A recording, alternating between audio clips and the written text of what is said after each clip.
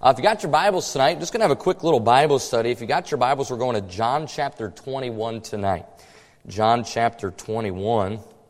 I just want to share a truth with you. This Sunday night, I was preaching through our 1 Corinthians series, and we encourage you to join us on Sunday nights for our A Healthy Church, our series on 1 Corinthians, and it's been amazing, and I hope you haven't been missing out on that. But while I was preparing that message, in the preparation for that message, I had flipped over to John chapter 21. I was just kind of reading a couple verses I wanted to check out. And I don't know about you, every once in a while I get caught up in the Bible. And when you go to read one verse, you read the verse and you're like, wow, that was pretty good. And then you're like, well, let me read the next verse. And so you read the next verse and that was pretty good too. And next thing you know, I read like the whole chapter here, and I was supposed to be working on a different sermon in my sermon preparation, and instead, I ended up writing a whole kind of separate sermon while I was supposed to be writing a different one, and I guess you call that, Baptist preacher chasing rabbits. I was out on a rabbit trail, and we're going to look at the rabbit trail tonight in John chapter 21. I believe it'll help you. The title of the message tonight, and you probably saw it on the email, What Kept Peter from Jesus? What kept Peter from Jesus? We're going to look at Peter tonight. And you could make a strong argument that at the time of Peter's life, maybe there was no one closer to Jesus than him. You could make a strong argument that Peter had a better relationship with Christ than anyone else. Now, of course, we know that Christ had the 12 disciples, and those 12 disciples, left everything. Left their families, left their jobs, left their homes, and they followed Jesus, and they gave Jesus their life. But we also know amongst those 12, there was those inner three, Peter, James, and John, who seemed to get with Christ on different occasions that the other 9 were just not there. And Peter was one of those guys. And we're going to look at Peter tonight, and we're going to look at a guy who at one time was extremely close to Jesus, yet here in this passage, He's slipping away from him, and he's far from him. And I want to remind us as Christians, all of us, myself included, does not matter if you're the pastor of a church, it doesn't matter if you're the youth pastor of the church, it doesn't matter if you're just a layman sitting in the pew, it doesn't matter if you've been saved for 50 years or 1 week, there are things in our lives that are constantly trying to keep us from Jesus. We know the devil is real. And we know the devil, as a roaring lion, walketh about, seeking whom he may devour. That's what the Bible tells us. We understand that the devil himself doesn't want me and you close to Jesus. The devil's constantly trying to pull us away. Not only that, but we know our heart. The heart that beats within us, our flesh. The Bible says the heart is desperately wicked above all things. Our heart is constantly, unfortunately, sometimes our heart pulls us away from the very God that we love. The devil's trying to get us away from it, from Jesus. Our hearts sometimes are trying to pull us away from Jesus. We understand that sin tries to get us away from Him. And I could go on a list of tons of different things that in our life, if we're not careful, it'll take us away from Jesus. And no one's an exception to that. Doesn't matter if you've been in church your whole life. If you're not careful, something could pull you away from Jesus. Doesn't matter if you've been saved for 50, 60, 70 years. Something can pull you away from Jesus. It doesn't matter for Peter. Peter's walking with Him. He's following Him for years. He's left everything, and yet, what happens? Something kept him from Jesus. And I want to look at this story, and I want us to try to figure out and discover what was it that kept Peter from Jesus. You got your Bible? Let's look here at the passage, John chapter 21. Look at verse number 1. The Bible says this.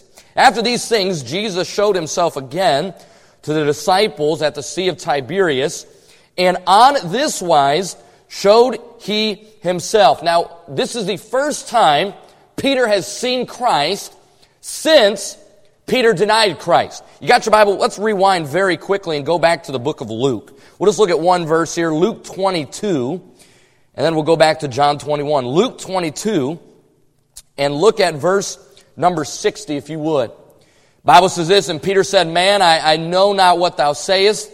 And immediately while he yet spake, the cock crew. We understand this story where Jesus said, Peter, by the morning you're going to deny me 3 different times. And Peter, he objected to that. He said, Jesus, no way. Maybe them, maybe the other 11 disciples, maybe your other followers, but not me. Peter said, I'll never deny you, Christ. And yet we find that 3 different times he did deny him. Look at verse number 61. The Bible says, and the Lord turned and looked upon Peter. Jesus Christ, in that moment when that cock crew and Peter denied him 3 times, all of a sudden we find that Jesus and Peter's eyes met. They were far away from each other, yet Peter knew and Jesus knew what had happened, and Peter ran off. Peter, since that moment, has not seen Jesus. He's not, of course, some of the other disciples have seen him. Jesus was in the tomb for 3 days. He rose again, and other disciples have seen him, and other disciples have even talked to him and been there with him. But Peter hasn't. And that's where we come to in John chapter 21. I want you to understand this. Peter had denied Christ. Peter had done something he said he never would do. And really, all of us could agree as we read this story, it's out of character for Peter.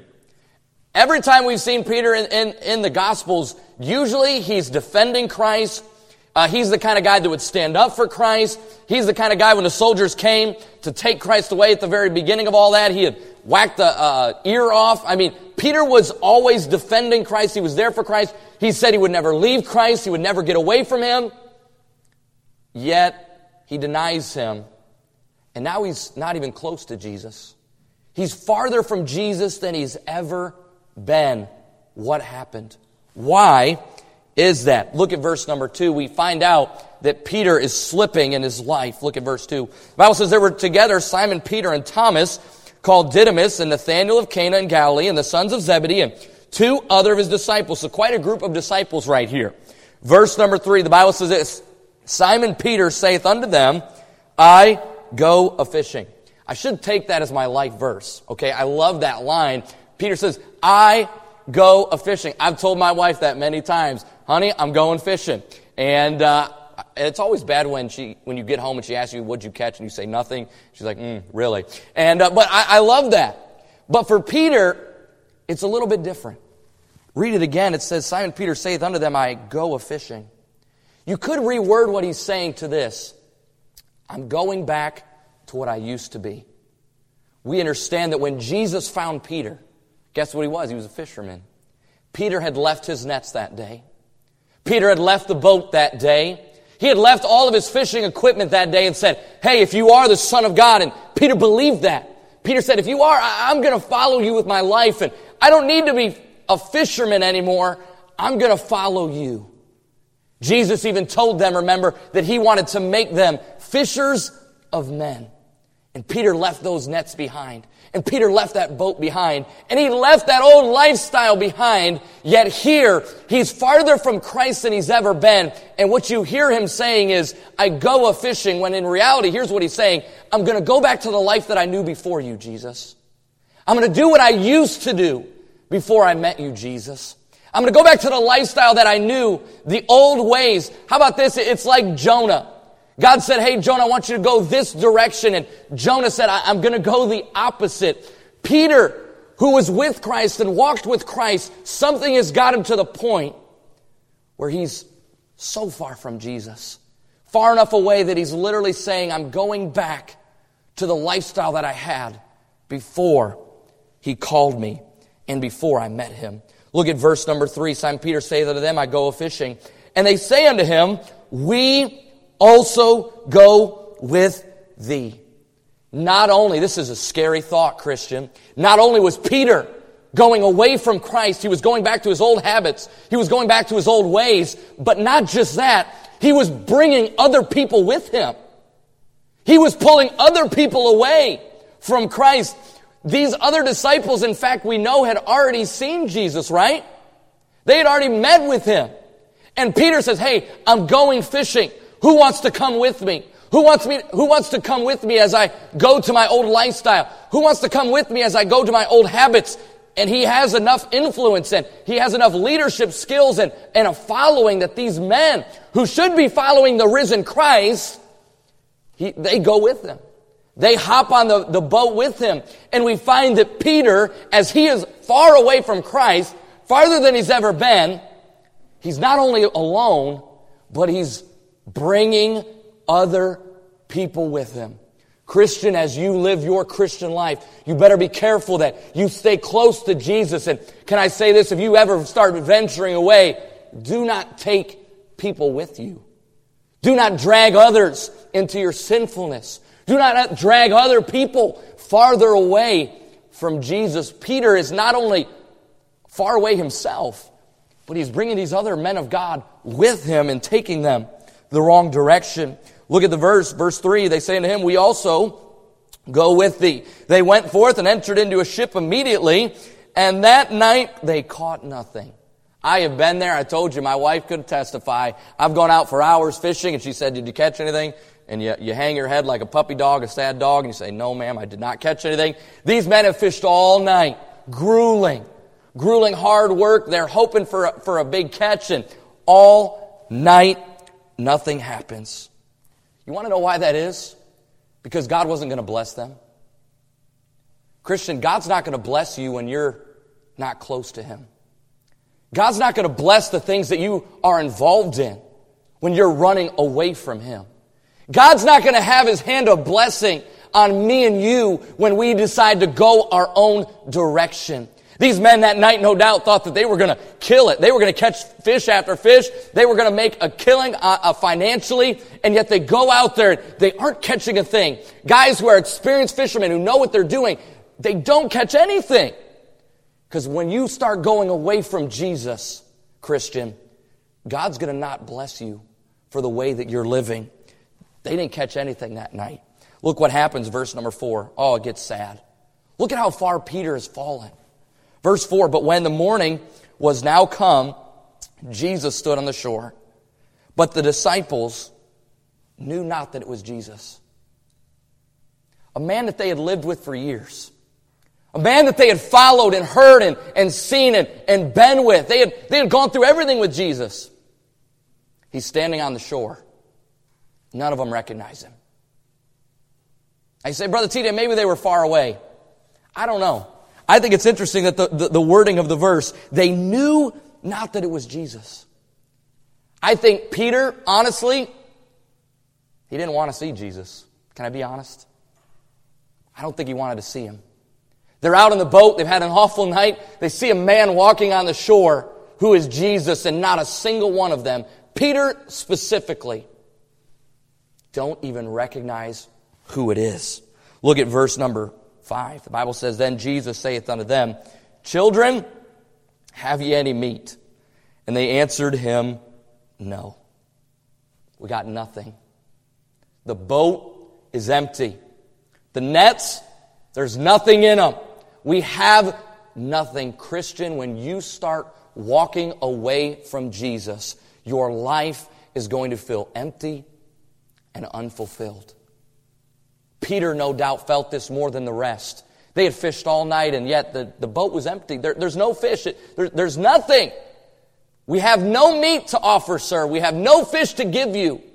And can I say, Christian, when you start going away from Jesus, that's exactly what a Christian feels. A Christian feels empty inside. They feel unsatisfied inside of their heart. They feel unfulfilled because as a Christian, me and you know what we're supposed to do. Me and you know when we're close to God, and we know when we're not. And when we start going our own direction and we start walking away from Him, all of a sudden we feel empty inside because we're not fulfilling the purpose and the plan that God has given to each and every one of us. In my own life, there's been times where I have not been close to Jesus. And can I say this? I knew it. I knew it. Maybe no one else around me knew it. Maybe mom and dad didn't know it. Maybe the pastor didn't know it. Maybe even my wife didn't know it. But when I struggle in life, can I say this? I know it and God knows it. And when I'm not close to Him, you feel empty. You feel unsatisfied. This is what these men were going through. God's not blessing them. God's not helping them. They have no meat to share. Look at verse number 6. The Bible says, and He said unto them, cast the net on the right side of the ship, and ye shall find. The man screams from the shore. They don't even know who it is yet. They don't know it's Jesus. And by the way, weird to even think about the fact that they listened. Okay, we fished all night, and the dude's like, hey, throw it on the other side of the boat. That was your mistake. You've been fishing on the wrong side. If you understand anything about fishing, here, there, it's not a huge difference. A couple feet left or right. They said, okay, they throw it back on the other side of the ship, and sure enough, the Bible says, verse number 6, that they cast therefore, and now they were not able to draw it for the multitude of fishes. They throw it on that right side. They start trying to pull it in. All of a sudden, the net's fighting back. Okay? All of a sudden, they see the water boiling. Is it boiling? Broiling? I don't know. The churning. Okay? They see the water being mixed up as there's loads and loads of fish, and they're fighting to get that net in, and there's so many fish in there. You know what happened? They were reminded of Christ's missed blessings. In that moment, just one moment, they throw the net on the other side, and the net's filled. And they were reminded in that moment of all the blessings that they were missing out on. Christian, when you walk away from Christ, when you're far away from Christ, you are missing out. You are missing out on the blessings that God has waiting for you. Hey, husband, when you aren't close to God, you're missing out on the blessings that God has for you and your family. Hey, wife, when you aren't close to God, you're missing out on the blessings that God has for you. Teenager, adult, it doesn't matter who you are, when you start walking away from Christ, you are missing out on the blessings that He has in store for you. I wonder, Christian, how many blessings have we missed? How many answers to prayer have we missed? How many good things God had in store for us, but instead we walked away from Him. Something kept us from Him, and something turned our hearts away from Him, and we missed out on a blessing that we have. Christian, whenever you walk away from God, you miss out on the blessings that He has for you. Look at verse number 7. This is interesting. Therefore that disciple whom Jesus loved saith unto Peter, it is the Lord. Now that's John. John the beloved, the Bible calls him the disciple whom Jesus loved. John realizes it. John hears that voice, okay? And John sees the nets, and in his mind, you ever have those light bulb moments? The light bulb goes off in John's head. He realizes, ain't nobody we know that can do that but Jesus. Nobody we know would come and say, hey, throw the net on the other side, and all of a sudden we get fish. John realizes in that moment, this is Jesus. And he tells Peter, it's Jesus. Look what happens. He said unto Peter, it is the Lord. Hey, Christian, praise the Lord if you have someone in your life who points you back to Jesus. All of us need that. For some, it's a pastor. And the pastor gets up and he preaches from God's Word. And that pastor God uses to help me and you, and he points us back to Jesus. Maybe for you as a teenager, it's mom and dad, and your mom and dad are there when you're slipping away from God and you're going in a direction that's not wise. Praise God if you have a mom or dad that said, hey, you need to make sure you're getting back to Jesus. John looks over at Peter and says, Peter, it's Jesus. Peter didn't recognize him. Peter didn't hear the voice. Peter saw the miracle. He didn't put two and two together. But praise the Lord, he had a friend who said, hey, it's Jesus. And John pointing it to Peter, that was huge in Peter's life. Now, this is where the story gets interesting. All right? So we see Peter here. Peter is far away from Christ. He's struggling in his relationship with Jesus. He's farther than he's ever been. And now, things get weird. We'll say it like that. Things get strange. At the beginning, Peter is slipping away from Jesus. Now things just get slightly weird. Look at verse number 7. Therefore that disciple whom Jesus loved saith unto Peter, it is the Lord. Now when Simon Peter heard that it was the Lord, he girt his fisher's coat unto him, for he was naked. Now the Bible says he was naked. It doesn't mean he actually was naked. It just means he did not have an outer garment on. Okay? He did not have his coat on. He did not have his jacket on. He had the rest of his clothes, okay? He just did not have that main jacket, that main coat. Now, that's why it says, when Simon Peter heard that it was the Lord, he girt his fisher's coat unto him. So he's not wearing his jacket at the moment, And the Bible says he grabbed that jacket, and now look what he does. And he did cast himself into the sea. I often, as I read that verse, I think about the little kid who does the jackknife into the pool. You know, he plugs his nose and cannonballs or jackknives right into the pool. I visualize Peter doing that. Peter realizes, hey, it's Jesus. Peter grabs his jacket. He goes to the side of the boat and he says, cannonball. And he jumps into the sea and he starts swimming. Now you say, what's the significance of Peter grabbing the coat? It's because in Bible times, in the culture of that day, it was normal and what you were supposed to do. If you were a servant and you had a master, you were not supposed to address your master if you weren't wearing your coat, if you weren't wearing your jacket. In that moment, as John says, Peter, it's Jesus.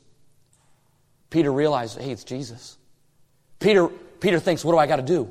Peter grabs his coat because he realizes that is his master on the shore. He's the servant. And if he's going to go see the master, he's got to grab his coat. He grabs the coat. He does the cannonball. And he starts swimming to that shore. He did the butterfly. Okay? He did the strokes. He probably did a little doggy paddle. That's where the TJs go to when I'm swimming. Okay? He is getting to shore as fast as he can. And it gets weird. Are you ready to see the weirdness? Look at verse number 8. And the other disciples came in the little ship, for they were not far from land, but as it were 200 cubits, dragging the net with fishes. How rude, Peter. Peter leaves the work. You ever been there? Okay? He let the other guys get the fish. He just went in the water. Verse number 9, as soon then as they were come to land, they saw a fire of coals there, and the fish laid thereon and bread. Jesus saith unto them, bring of the fish which ye have now caught. There's something missing. There, in these verses, I read this and I thought, something's missing. Peter just cannonballed in the water, right? Peter just jumped in. Peter's on the shore. Has Peter said anything yet? It's awkwardly quiet. Peter gets to the shore. We have no conversation. Did Peter get to the shore and just stare at Jesus? Did Peter get to the shore and just, out of breath, maybe he was, okay, all I know is this, there's no conversation. Peter rushes to Jesus, but when he gets to him, he doesn't have anything to say.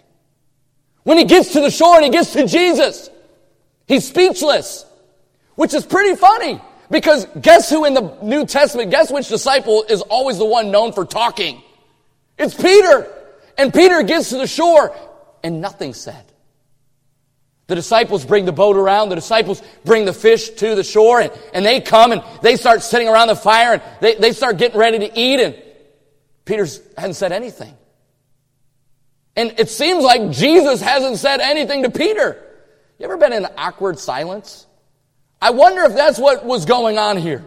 Peter is staring at Jesus. Jesus maybe stared at Peter. But nothing's being said. Watch what happens next. Verse number 10, Jesus saith unto them, bring of the fish which ye have now caught. Verse 11, guess who gets up to go get the fish? Jesus says, hey, can somebody go get the fish? Boom! Peter gets up. Boom! He takes off. He goes to grab the fish. He's the first one. No one else jumps up. No one else goes to get it. Peter says, I'll get it.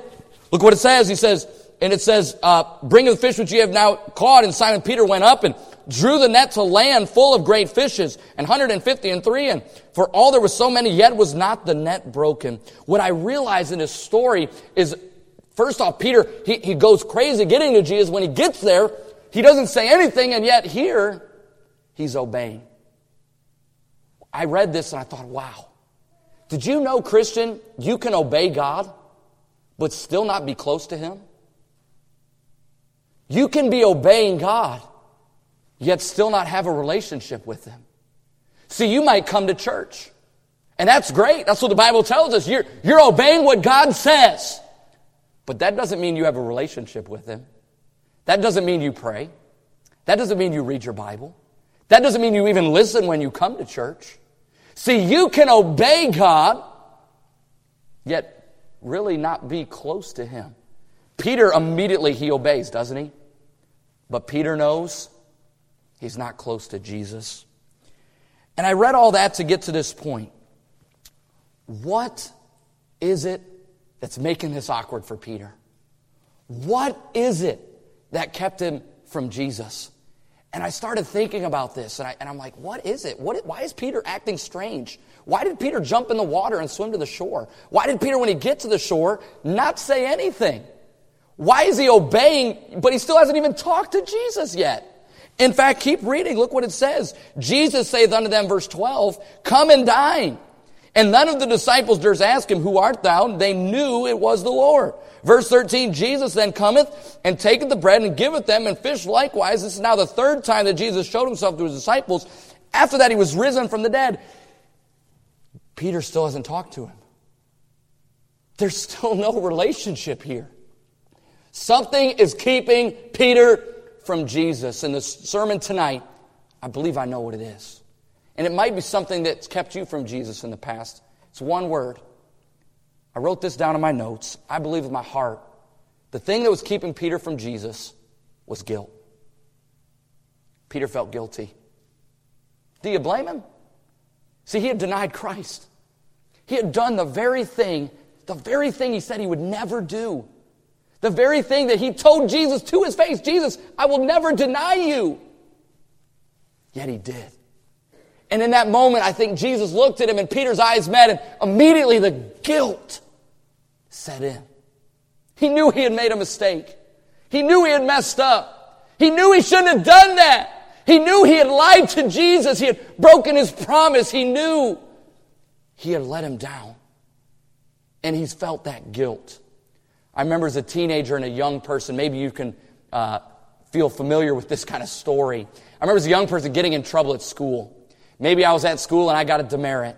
Let me tell you, whenever I got a demerit, you know who I didn't want to see? Mom and Dad.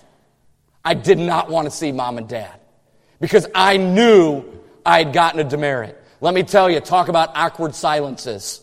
I'd get in the car after school. Mom would say, TJ, how was your day? Fine. It's okay. That's it. I'm going to leave it right there. I'm not going to say anything. I'd get home and I'd see my dad. TJ, how was your day at school? It was interesting. Awkward silence. Man, and I felt that guilt. I knew I had done wrong. I knew I had messed up. And I did not want to tell Mom or Dad. That guilty feeling. You ever been there maybe where Mom and Dad did find out? I remember one time I got home and I was told at school that I had an after-school detention. I know, you don't believe that. Okay, Brother TJ, perfection. No, I'm just kidding. I'm not perfect. I wasn't back then. I got after-school detention. I remember getting in the car. Mom said, how was your day? And in my mind I'm thinking, well, I found out I had after-school detention. But I didn't tell her that. I said it was okay. Man, we got home and we had a home phone. The teenagers don't even know what a home phone is anymore, okay? We had a home phone, and that home phone would blink, right, when you had a voicemail. We got in the door. My mom walked right over to that voicemail, and she hit play button. And all of a sudden, I heard, this is the secretary at State Line Christian School. We just want to inform you that your son, TJ, will have to serve an after-school detention this Thursday due to receiving so many demerits. Click. My mom looked back at me and I thought, oh no, oh no, I am caught. And then maybe you've been there where Mom said this, we'll wait till Dad gets home. You ever been there? Oh no. Hey, listen, let me tell you, you don't bring it up, do you? You don't wait for Dad to come through the door and say, hey Dad, let me tell you, before Mom gets to you. You don't bring it up. In fact, you pray to the Lord God Almighty that Mom forgets. You pray that Mama forgets what happened and don't tell Daddy. Why? You feel that guilt. You feel that guilt. I think Peter felt that guilt. And because Peter felt that guilt was keeping him away from Jesus. That guilt had driven him to go back to his old lifestyle. That guilt had driven him to miss out on the blessings of God. That guilt had driven him to be unsatisfied and unfulfilled because he knew he wasn't doing what he was supposed to do. This guilt was keeping him from Jesus. I have 3 statements tonight, and I'll be done about guilt. I want you to catch this. If you're watching by way of live stream, don't miss this tonight. Number 1, guilt will hurt your walk with God. Guilt will hurt your walk with God. I don't know about you, but sometimes, if I had to be honest with you, there's been times in my life where I did something, I made a mistake, I messed up, and I didn't want to pray afterwards. Because I knew God knew. I felt guilty. I'd messed up.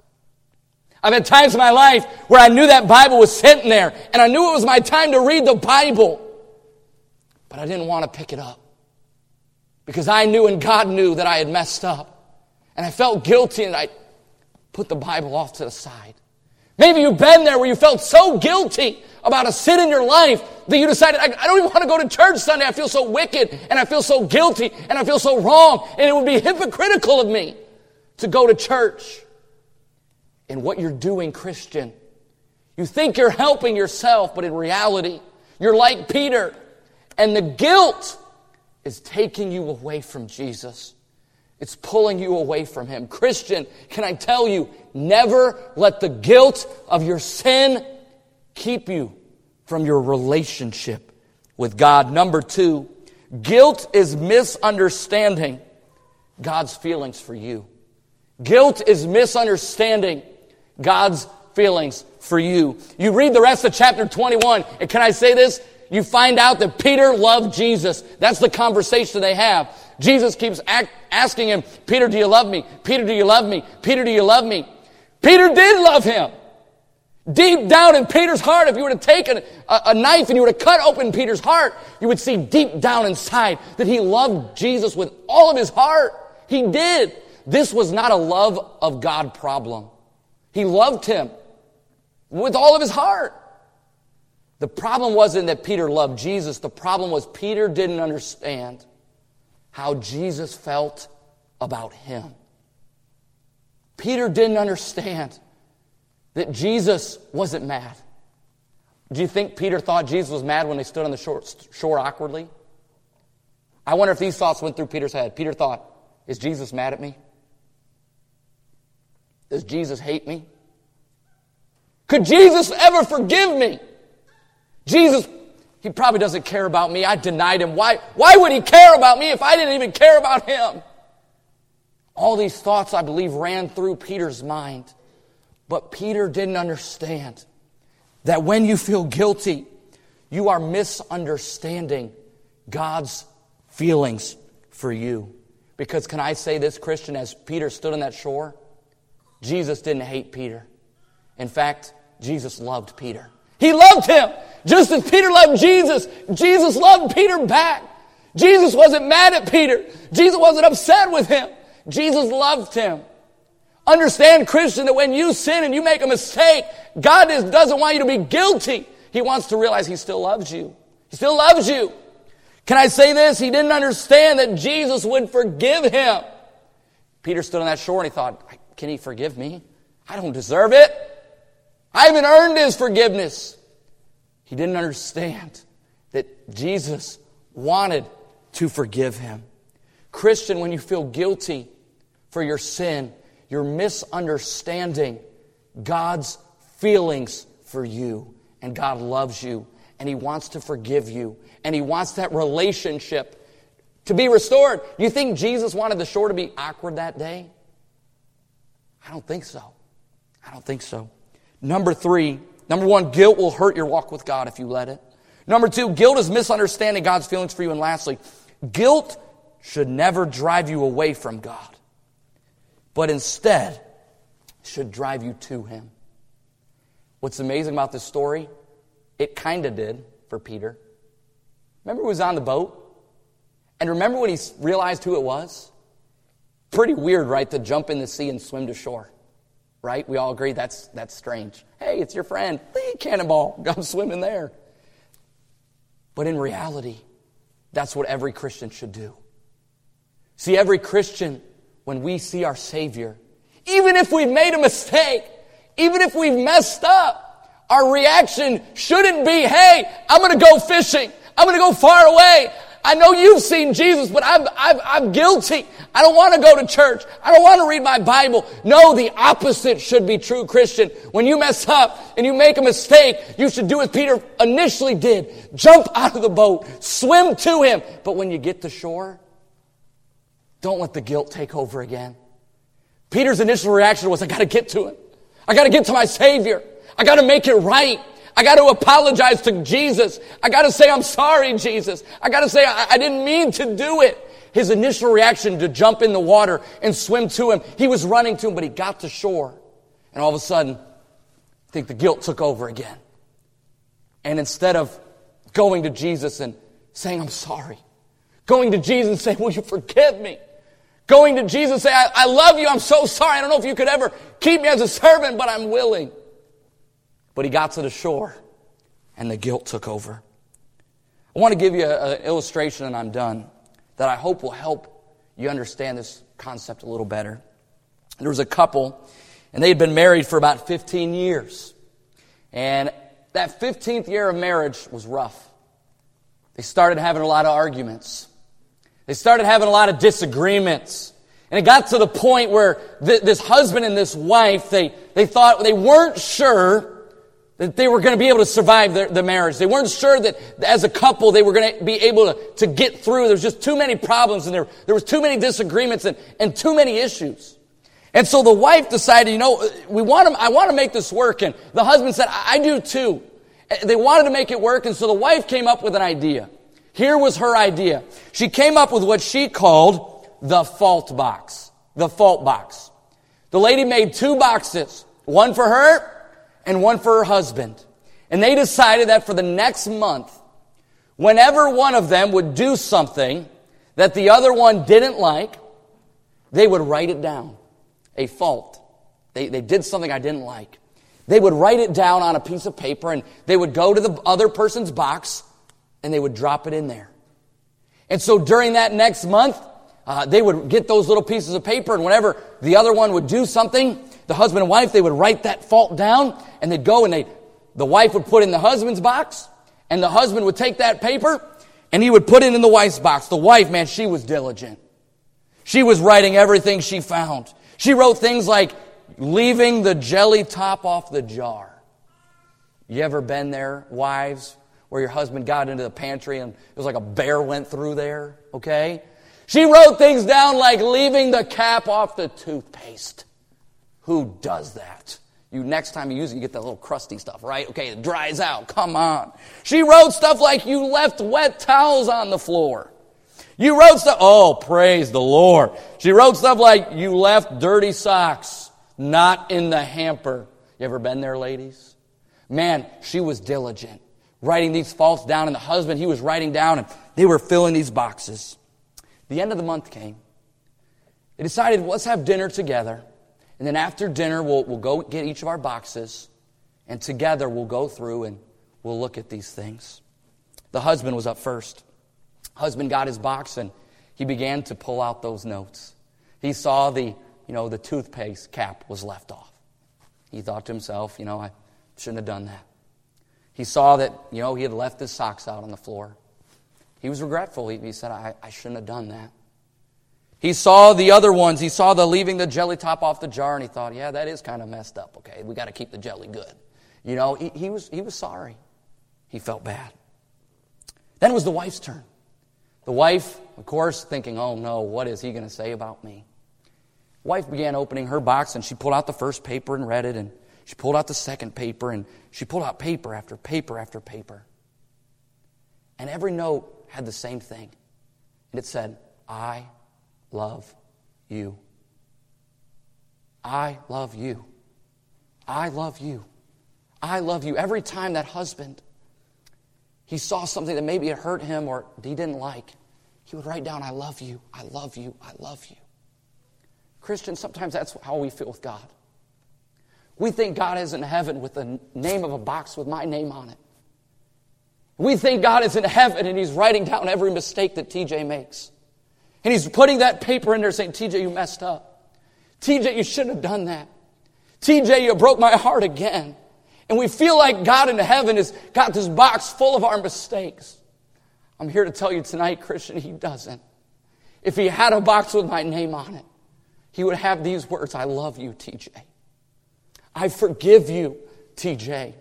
TJ, I died to pay for every mistake you would ever do.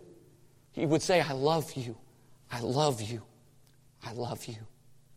Christian, don't let the guilt of the mistakes that you've made today, the mistakes that you made yesterday, don't let the mistakes that you made 10 years ago, maybe even before you knew Christ, don't let the mistakes, don't let the guilt keep you from having a relationship with Jesus. Jesus right now is in heaven, and He loves you, and He wants a relationship with you. He doesn't expect you to be perfect. He wants you just trying your best to work on it. But if you were to have a box, you wouldn't have your mistakes, because He doesn't want you to feel guilty. He wants a relationship with you. Peter, he was far from Jesus. He felt guilty. But aren't you glad that Peter eventually turned it around? He got that relationship fixed. And Christian, maybe you're here watching tonight. Maybe you feel guilty. You've messed up. Well, join the club. But you feel that guilt. Christian, right now, tonight, I'm going to pray out loud. And as I pray out loud, if there's some guilt in your heart, maybe it's a past mistake. Maybe it was years ago. I don't know. Maybe there's something that makes you feel guilty, and that guilt keeps you from a relationship with God that you could have. Keeps you from being close to Him like you should be. As I pray out loud, if there's some guilt in your life, would you deal with it right now? And would you get it right with God? Let's pray, and then we'll end our service tonight. Dear Heavenly Father, God, all of us at times, I believe, battle with that thing of guilt. God, in my own life, Lord, would you forgive me for the things that I do? And Lord, when that devil sits on my shoulder and tells me of how bad I am, and the devil tells me of how many mistakes I've made, God, would you remind me in those moments that, Jesus, you love me, and you want a relationship with me, and you will forgive me. Just as a father or mother would never turn away their child, no matter how bad they are. God, we understand we're not perfect, but God, you want a relationship with us. Lord, would you forgive all of us? And Lord, help us to battle this thing of guilt. Lord, we love you so much. God, we could never repay all the things you've done for us. Please bless us as we go through the rest of our week. And Lord, help us to live for you this week as we go about our day-to-day lives. We love you in your precious name. Amen.